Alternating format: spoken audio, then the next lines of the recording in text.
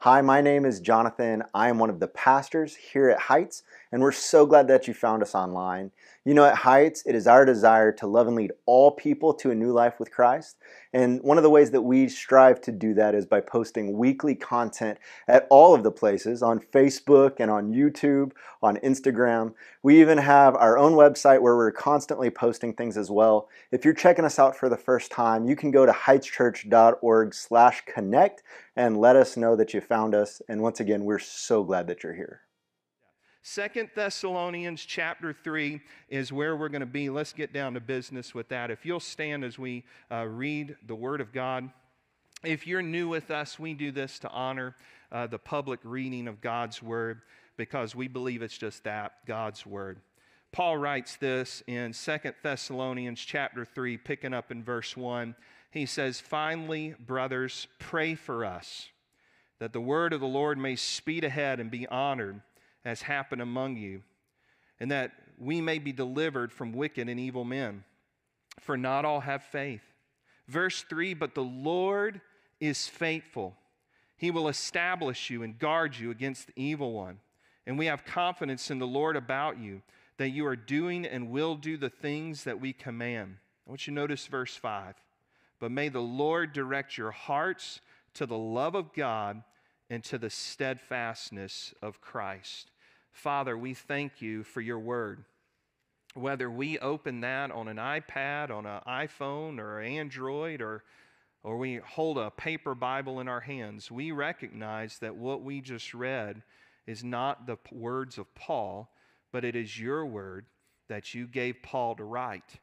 And Lord, as the psalmist says in Psalm 119, that it is your word that is a lamp unto our feet and a light unto our path.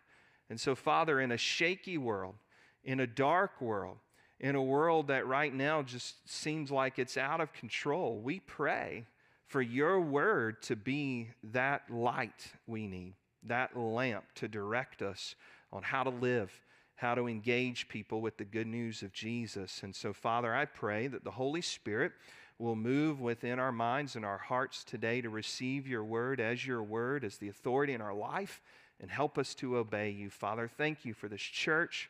Thank you for all that they are doing and attempting to love and to lead all people to a new life with Christ. We pray this in his name. Amen. Amen. All right. Amen. You may be seated. Something happened back in March of this year that you may or may not remember. And that picture is going to be on the screen for you. It took place in the Suez Canal.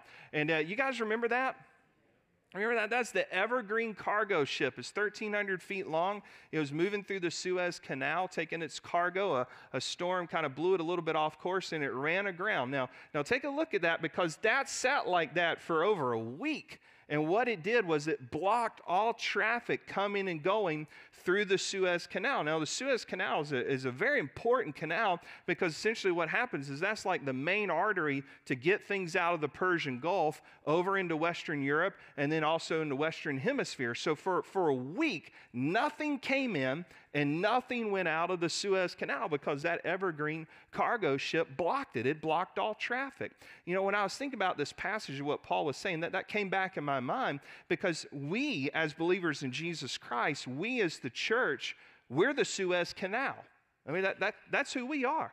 As a Christian, as a church, we're the Suez Canal. What is supposed to happen is the gospel comes in you and the gospel flows out of you. All right, so that's what's supposed to happen. Things, the Word of God comes in, the Word of God goes out. It comes in, it flows out. But let me ask you this question. What might be the evergreen cargo ship in your life right now that's stopping the gospel from coming in and going out? What is it? What might be the evergreen cargo ship this morning in the life of our church that's stopping the gospel from coming in and flowing out? Because Paul right here in this letter that he's writing to the church of Thessalonica, he's saying really throughout the whole letter, don't be shaken. Even though things seem shaky, you can have an unshaken faith. And so he said in chapter 1 that when Jesus comes back, he's going to reward those who love him and give retribution to those who reject him. Now, last week we saw in chapter 2 that there's coming a day in the future, near future, we don't know exactly when, that this man called the Antichrist is going to come. And this man called the Antichrist, he's going to rise up and he's going to demand the attention and the worship of the world. And he's going to say, if you don't worship me, there's going to be deathly consequences to that. And even among all that, Paul says, look, you don't have to be shaken because you can stand on God's unshakable promises of his word. And so as he's starting to wrap up this letter, because we see in verse 1, he says, finally, all right, so he's kind of wrapping all this up. He's saying right here in verses 1 through 5 simply this. We want to see the gospel speed ahead.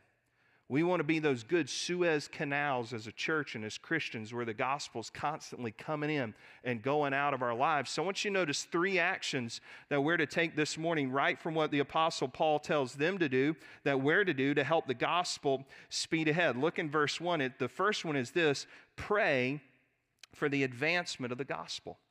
All right? Pray for the spread of the gospel. That's what all of us should do this morning. We should be people that pray for the gospel to spread. Look in verse 1. He says, finally, brothers, pray for us that the word of the Lord may speed ahead and be honored as happened among you. All right, so he says, this is what we ought to do. Pray for the spread of the gospel. Now, I read out of the ESV, the English Standard Version. You might have an NIV. So when you come to the NIV and it says, may speed ahead, your translation's going to say spread rapidly. Or another translation you might have out there says run ahead. All right, so we want to pray that the gospel spreads ahead, spreads rapidly, runs ahead, runs quickly. All right, so we want to see it go out. We want to see it go out unhindered. All right, now notice also we're to pray for that, but also in verse 1, the reception of the gospel. We want to pray that it is honored as happened among you. All right, so not only do we want to pray it goes out and it goes out unhindered, but we want to pray that it's received well. All right, because the Bible says essentially this formula of salvation. You need to hear the gospel, you need to receive the gospel, and by faith, you need to trust in what Jesus Christ has done for you in order to have your sins forgiven. All right, so you want your sin forgiven, you don't want to go to hell forever, you want to be with God forever in heaven, then you need to hear the gospel, receive it, believe it by faith in what Jesus Christ has done for you. And so Paul says, I don't want to just pray that it spreads, but I want to pray that it's received, it is honored, it is held on to, it is believed. All right, so this morning you can do that. Lord, I want to pray that this gospel spreads rapidly and that is heard, it is received, and it is believed. Now, why do we want to do that? Why do we want to do that? Well, let's look again in verse 2. Because notice in verse 2, he says that we may be delivered from wicked and evil men, for not all have faith. So understand that when we share the gospel, there's going to be times that people react hostile to you. They may say something about you. They may do something to you. They may text something about you or tell somebody else about what you've done. But he says we want to be delivered from that, but we want to see this spread quickly because the end of verse 2 should make us sit up a little straighter and pay a little closer attention. For not all have faith. You know, in our world right now, it's estimated that there's 1.7 billion people, and that's billion with the B, 1.7 billion people who have little to no access of the Bible. Right, 1.7 billion people in our world that have little to no access about the good news in which we sang about, which we read about, which we proclaim, which we believe in. They don't know Jesus, and there's nobody really taking that to them right now. 1.7 billion people. In the state of Texas, is estimated population of a little over 32 million people. In our state, it's estimated over 20 million people, right about 20 million people are not believers in Jesus Christ. Right, let that sink in. The state in which we live, 20 million people are not believers in Jesus Christ. Now, some of you are thinking, wait a minute, this is the South, this is the Bible Belt, this is Texas. Aren't we all Christians? No, we're not. I mean, research is showing us over 20 million people not Christian. Let me bring a little more home to you. In a 5-mile radius of our church, 65% of people have little to no church involvement. 65% of people just in a 5-mile radius of where you and I are sitting right now have little to no church involvement. And when I say church involvement, I'm not talking Baptist church. I'm talking churches across the board. They're not anywhere on a Sunday morning during the week. Now, for some of you, that connects because you're number people, right? And I share those stats because some of you like stats and you get stats. And some of you are kind of like me and you're like, well, that's just it's a stat. And, I can know it, but a stat doesn't move my heart. And so let's remember this. When we talk about those numbers, those aren't just numbers we spout out. Those are people. Those numbers represent people. And so that means this. Those are people that are in your home. That might be somebody you're married to. That might be a child you have, a grandchild you have, a cousin, an aunt, an uncle. Those are people that live next door to that you wave to in the morning and you say, man, I hope the Astros win today, right? Those are people out in the restaurant that you're going to go out to lunch and you're going to see people. I want you to do this. If you're going to go out to eat today, just do this. Just one little exercise, all right? You're going to go out to eat. While you're eating, wherever you're eating at, just stop for a moment and look around the restaurant. Just scan it and just go, I wonder how many of these people are believers in Jesus. If you're going to, say, well, I don't eat out. All right, well, if you're going to watch the Astros game tonight and they pan the crowd, just stop and think. I wonder how many of these people in this stadium believe that Christ Jesus is Lord and Savior of their life. When you go to the grocery store, these are people that are in line behind you. It's going to be your waiter, your waitress. It's going to be the person that's checking you out at the grocery store on the checkout line or the gas station person you're going to talk to. I mean, these are people that are one heartbeat away from being in hell under God's wrath for all of eternity. And so you and I ought to be people that say, let's pray for the spread of the gospel, that it spreads quickly, rapidly, unhindered, and it is received well. While we're doing that, Paul says to do something else, because even in this shaky world, we need to be unshaken with that heartbeat of getting the gospel out. And he says this, remember the Lord is faithful. All right, remember the Lord is faithful. I love verse 3. He said, but the Lord is faithful. He will establish you and guard you against the evil one. All right, so as we're praying for the gospel to go out, we need to remember something to ground us. The Lord is faithful. So when times seem shaky and hard and discouraged, we need to remember the Lord is faithful. I love those 4 words. Man, I've been just meditating on those 4 words all week long. The Lord is faithful. How many of you this morning could go, you know what? The Lord is faithful. Amen? Man, He's faithful. Like I could spend the rest of this sermon tell you how faithful God's been in my life. I mean, as my family, we've gone through ups and downs and challenges and loss, and I've dealt with panic attacks and depression bouts. I mean, I could tell you right now, the Lord is faithful. But I don't want you to take my word for it. I mean, if I walked off this stage and we could call up some people from history, from the Bible, I would probably call Moses up. Moses would just stand right here, and he'd look right at you and say, you know what, the Lord's faithful. You know why I could tell you the Lord's faithful? My people were once in Egypt enslaved under the hands of Pharaoh. He got them out of Egypt, and then we had to cross the Red Sea. And then I was in charge of leading these knuckleheads called the Israelites for over 40 years in the wilderness. And I mean, if you want to know the definition of a knucklehead, just look at those guys, all right? That was them.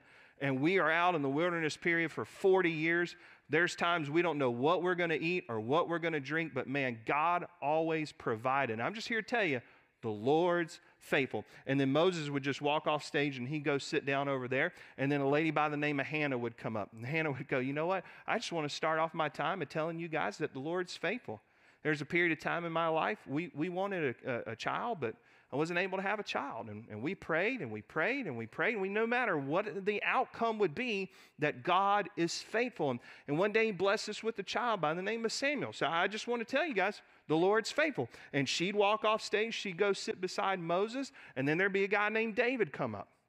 And David say, look, this guy Samuel that Hannah just told you about, he came over one day and told me I was going to be the king of Israel at one point in my life. And up to that point, I'm just hanging out with the sheep out in the pastures. I was like, oh, I don't know what's going on here.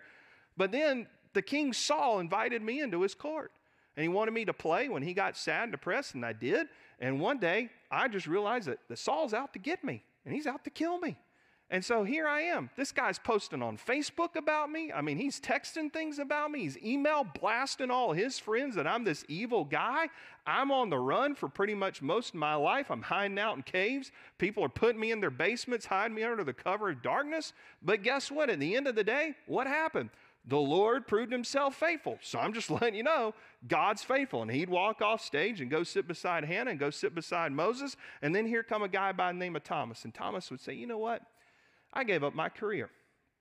I gave up my job, cashed out my 401k, and I started following this guy by the name of Jesus. And for 3 years, we followed this man around. And then one day, he made a bunch of people mad, and they put him on a cross. And there I was. I saw him get crucified. I saw him. When they put him in the tomb, I was there. When they rolled the stone in front of the grave, I saw that. I knew he was dead. And so a couple days passed. It was about 3 passed by. And I show up one day, and the ladies in the house run up to me, and this guy named Peter runs up, and he goes, hey, you're not going to believe this. Jesus is alive. We have seen Jesus. And I put my hands up and I said, there is no way under the sun he's back, because I saw him get crucified. I saw him then put him in a tomb. They rolled that big stone over, put a couple of Roman soldiers. I know the strength of the group, and I've seen John over here, and this guy can't bench press 45 pounds. There ain't no way we're taking over these guards and rolling away this tomb. No way he's back from the dead. No, thank you. That ain't true. And then Thomas look out at you and go, you know what? There was a day that Jesus did come back, and he came right to me. And he stuck his hand out, and he said, Thomas, I want you to put your hand right where they drove that spikes into my hand. Thomas, you remember where they, put that spear in my side? You just put your hand right where they put that spear. Thomas, this is me. I'm Jesus. And Thomas will look at you and he just say, I'm just going to leave you with 4 words before I step off stage and go sit by David and Hannah and Moses. I'm just going to tell you this. The Lord is faithful. Amen?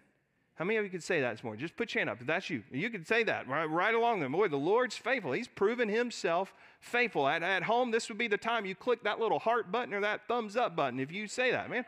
The Lord is faithful. Look, during shaky times, during times where it's hard, remember that. The Lord is faithful. So we want to be people that we want to see the gospel spread. We need to remember, though, that the Lord's faithful in that call. But also the third action is this, another prayer that we pray for others to persevere in their faith. I want to pray for others to persevere in their faith. We pick up in verse 4, and he says, we have confidence in the Lord about you, that you are doing and will do the things that we command. May the Lord direct your hearts to the love of God and to the steadfastness of Christ. And so we want to pray for the gospel to go out. We need to remember the Lord's faithful in that prayer, but we need to pray that each other continues on in the faith, because Paul says this, we've got the confidence in the Lord that what you're doing, you'll keep doing. And we want to pray, verse 5, here's a specific way you can pray for somebody, that the Lord's going to direct your heart to the steadfastness of Christ. That means you're going to persevere in your faith. See, a lot of times we think about faith in Jesus and how we started our race. But it's more than just how you started and how you came to know Christ. Are you running with Christ? Are you running for Jesus? Will you finish that race? So the marks of salvation is what you believed when you came to know Christ, what you believe now as a believer in Jesus, and how you will continue to carry that belief on. See, the mark of salvation is not just starting, it's running and finishing the race. And that's what Paul's saying. He's saying in verse 4 this, when the going gets tough, the disciple of Jesus keeps going. When it seems dark and it's hard and it seems like evil's winning some days, when you watch the news and you're out in public, when you want to throw up your hands and just say, this isn't worth it. Paul's saying, no, it is worth it. Keep going. This is where you and I need each other to say, keep on pressing, keep plugging ahead. I love what Paul says in 2 Corinthians chapter 4. If you've got your app open or Bible open, let's just go over there real quick. In 2 Corinthians chapter 4, Paul writes some words that really should stand out to us, because we see perseverance in the life of Paul. And in 2 Corinthians chapter 4, he says this in verse 7. He says, but we have this treasure in jars of clay. All right, now the jars of clay, that's us. The treasure is the gospel. to show the surpassing power that belongs to God and not to us. We are afflicted in every way, he says, verse 8, but not crushed, perplexed, but not driven to despair, persecuted, but not forsaken, struck down, but not destroyed, always carrying in the body the death of Jesus, so that the life of Jesus may also be manifested in our bodies. For we who live are always being given over to death for Jesus' sake, so that the life of Jesus also may be manifested in our mortal flesh. So death is at work in us, but life in you. And so Paul's saying this. He's saying, listen, I know what it's like for hard times. But because I possess the gospel within me, I can keep going. And I want you to keep going. I want you to keep persevering. I want you to keep plugging ahead. You know, there's a lot of songs we sing here that I love, and one of my top songs of all times is In Christ Alone. And I told first service, you know, there's times Pastor Matt maybe gets stuck in planning, and he's like, hey, I got room for one more song this morning. I'm just kind of stuck. You got any suggestions on what to sing? I'm like, yeah, I know one, like In Christ Alone. You know, it's a good week. He's like, man, we just sang that like a week or two ago. Yeah, it's a good week to sing it again. Like, you know. Like, I'm good. Like, we could just sing it again, even if we sang it last week. I'm good in Christ alone. And there's a part of the song that I absolutely love. And when we sing that song, it's usually a part where I put my hand up. And listen, if you're a hand raiser, that's totally cool. Like, if you want to put a hand up when the Lord moves you while you're singing, or put two hands up, that's great. Like, I would rather be a hand-raising church than a hand-sitting on church, okay? So, like, Lord moves you and you put your hand up, great. You know, if you want to kind of like carry the TV that day or something, you know, this is your move, like that's cool with me, all right? And so there's this part that, man, it gets me every time. I just put a hand up, just say, thank you, Lord, because that part says this. It says, no scheme of man, no power of evil, no scheme of man can ever pluck me from your hand. Until he returns or he calls me home, here in the power of Christ I'll stand. I love that's what Paul's saying. Like, there's no power of hell, there's no scheme of man that can ever pluck you from the hand of God.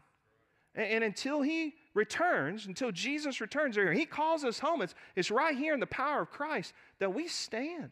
And so this morning, that's the way we ought to pray for each other, to persevere in our faith. Even in shaky times, we can be unshaken because we want to see the gospel spread rapidly. You know, there's a lot of things I pray for you. Many of you by name when you share some things with me, and I pray for you often. There's a lot of things to pray for our church. And one prayer I often have for our church is, God, how can we have a greater impact for the kingdom of God? Well, Lord, just how can we impact the kingdom in a greater way than what we can do? And yeah, I love to see our church grow numerically, love to see our church grow spiritually, but my heart's about the kingdom of God. We're not just here to build a local church, we're here to build the kingdom. And so, Lord, how can we have that impact for the kingdom of God? And so I pray this regularly. And back in May, I was praying through this. Just, Lord, what can we do to see the gospel go? And I knew about this point in the year I'd be preaching through 2 Thessalonians. And then in December is our Lottie Moon Christmas offering. And Lord just put something on my heart that I emailed out to you guys on Monday, but maybe you didn't get the email or you just need a little refresher. I'm just going to go over that really quickly. And I brought an idea to our staff, and then to this idea to our finance team. And then we talked about it in our missions team. We talked about it with our deacons. And they took an initial idea that I had, and they added to it, and they morphed it into something way better than I could have even imagined. So I'm not going to tell you my initial idea. I'm going to tell you the idea that we all kind of came up with, because it was way better than my first one. And so this was something that our staff has been praying about, looking at our mission team, our finance team, and our deacons. But it's called Multiply the Mission. And so what we are proposing is the week of December 5th. So December 5th is a Sunday. Everything that is collected through that week, starting December 5th, whether you give it here in person, you give it online, you mail it in, that we don't keep any money given to the general offering budget that week, that we give it all away.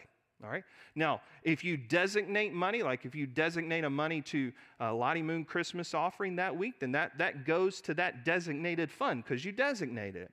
But if you say, hey, I'm just going to put a $100 bill in that gray box out there on the way out, we're not keeping a dime of it. That week, we're giving it all away. All right.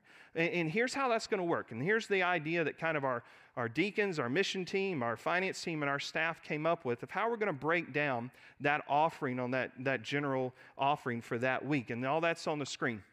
First, we would give 25% of that to our international mission offering. All right, so throughout the rest of December, we'll continue to take the Lottie Moon Christmas offering, but that week, we give 25% of the general offering that we got into international missions, to Lottie Moon. We want to see the gospel spread internationally. We would take the next 25%, and we give that to our North American missions. That's what we call the Annie Armstrong Easter offering that we take around Easter, and that goes to our North American Mission Board that helps start new churches throughout the United States, helps revitalize, does disaster relief. Then we would take the remaining 50%, and that would be for things we do locally here that we support. All right, so that's going to include 6 things we do locally that we support: the Texas Port Ministry, Southeast Texas Disaster Relief, Pregnancy Center in Friendswood, Way of Life Church in Pearland, Resonate Church, and Meals on Wheels here in Alvin. All right, so 25% of the general offering, it'll go internationally, 25% North American, 50% right here locally. We're not going to keep a dime of that week in our general offering. Now, why I say and bring that to you is because that's your decision as a church. All right, as leadership, we're bringing it to you. As a church, you have to make the decision. All right, and why that's a church vote is because that affects our budget. Essentially, we're saying we're keeping 51 weeks of tithe and not 52. All right, we're going to give away a week. All right, and so next week after our worship service in here, we're going to have a special called members meeting, and we're going to ask you to make that decision. And I know some of you, because you're the bean counter in the relationship. All right, you're the budget person. You know, usually one marriage, in the marriage, there's like the saver and then the spender, right? And that's fine, and we've talked about this in our groups, and some of you are already thinking this: can we afford this? Can we afford as a church to give away one whole week of our general offering?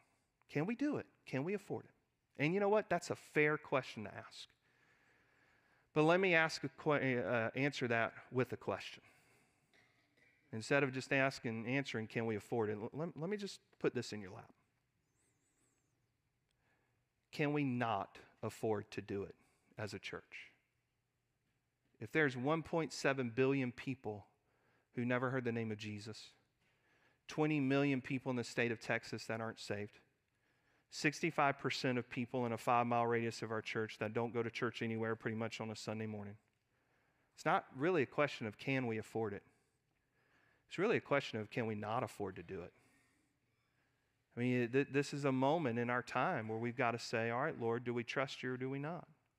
Because here's the thing. It's not ours anyway, right? It all belongs to the Lord. He's just called us to be a Suez Canal. Right? That's what he's called us to be. Be a channel, be a canal. It flows in, it flows out. So can we not afford to do it? And so I'm going to ask you to be praying about that. Because I guarantee this. I bet just all of you right now know at least one person in your life that does not know Jesus Christ as the Lord and Savior of their lives. I guarantee you, we did this in first service, and we're about to do it here in a minute. I mean, it was amazing just to hear what we're going to do. Of all the folks who were like, yeah, I know at least one person. I bet you know at least one person. Somebody you go to school with, somebody you play ball with, in the band with, somebody that you work with, neighbor, any of those people. I bet all of us know at least one person. And so here's what I'm putting before you. If we're going to be people that care about the spread of the gospel, then why not take a step of faith to say, Lord, you've blessed us. Help us just bless others because we want to see the gospel run and your kingdom built. So I'm going to invite you, let's pray. I want to thank you for joining us and watching today's message. And I want to just go over a quick story with you that's a really important story in the Bible, and it means a lot to me. It's about a man by the name of Nicodemus. And see, Nicodemus was a guy who pretty much grew up going to church all his life. And one night he comes to Jesus, and it's late in the evening, and he sits down with Jesus, and he essentially asks him a question. Jesus, how do I go to heaven? How do I get into the kingdom of God? And Jesus responds in John chapter 3 that you have to be born again. Now, Nicodemus asked a very practical question. We all would think, well, how in the world can someone be physically born twice? That Jesus wasn't talking about a second physical birth. He's talking about a spiritual birth, that you have to be born again. See, the Bible tells us in Ephesians chapter 2 that without Christ, our spirits are dead. That we're not able to worship God and love God and honor God. But then when we come to Jesus as the Lord and Savior of our lives, Jesus helps us to be born again. He gives us new birth and our spirits come alive. And so Ephesians chapter 2 again then says, then by grace you have been saved. It's not a work of yourself. It's the work of Jesus in your life. But listen, that has to be received. You have to receive that gift of grace in your life and believe that Jesus Christ is the Lord and Savior of your life. As simply put it this way, did Jesus do everything He possibly could do to save you on the cross? Or is there something else out there? Is He the only way, or are there other ways? You know, the way to be saved is to say Jesus Christ is the only way to heaven. And friend, when you place your faith and trust in Jesus and Jesus alone, Jesus forgives you of all your sin, past, present, and future. And when you die, one day He will take you to be with Him in heaven. And so when you think about the wonderful promises of Jesus, I want to encourage you today, right where you are, to receive them and believe in Him. And so if you are ready to do that today, let's just bow in prayer. And I'm going to encourage you in your heart today to mean these words, because this is what God says, that when we believe in our hearts that Jesus has died on the cross for us, that we can be saved. So would you pray with me? You can simply say, Dear God, today I believe Jesus is the Lord and Savior of my life. I'm placing my faith and trust in Him alone. Thank you for forgiving me of my sin and one day taking me to heaven to be with you forever. Thank you, Jesus. We pray in Christ's name. Amen. Amen. Friend, I want to thank you so much today for watching our message and encourage you. If you've prayed today to follow Jesus Christ as the Lord and Savior of your life, please let us know so we can come alongside of you and encourage you, help you take your next step of faith. You can connect with us at our website, heightschurch.org/connect. You can even leave a comment here on this YouTube page, and we'll be in touch with you because we want to just come alongside of you and help you take that next step of faith. So until next time, thank you for joining us today, and we'll see you soon.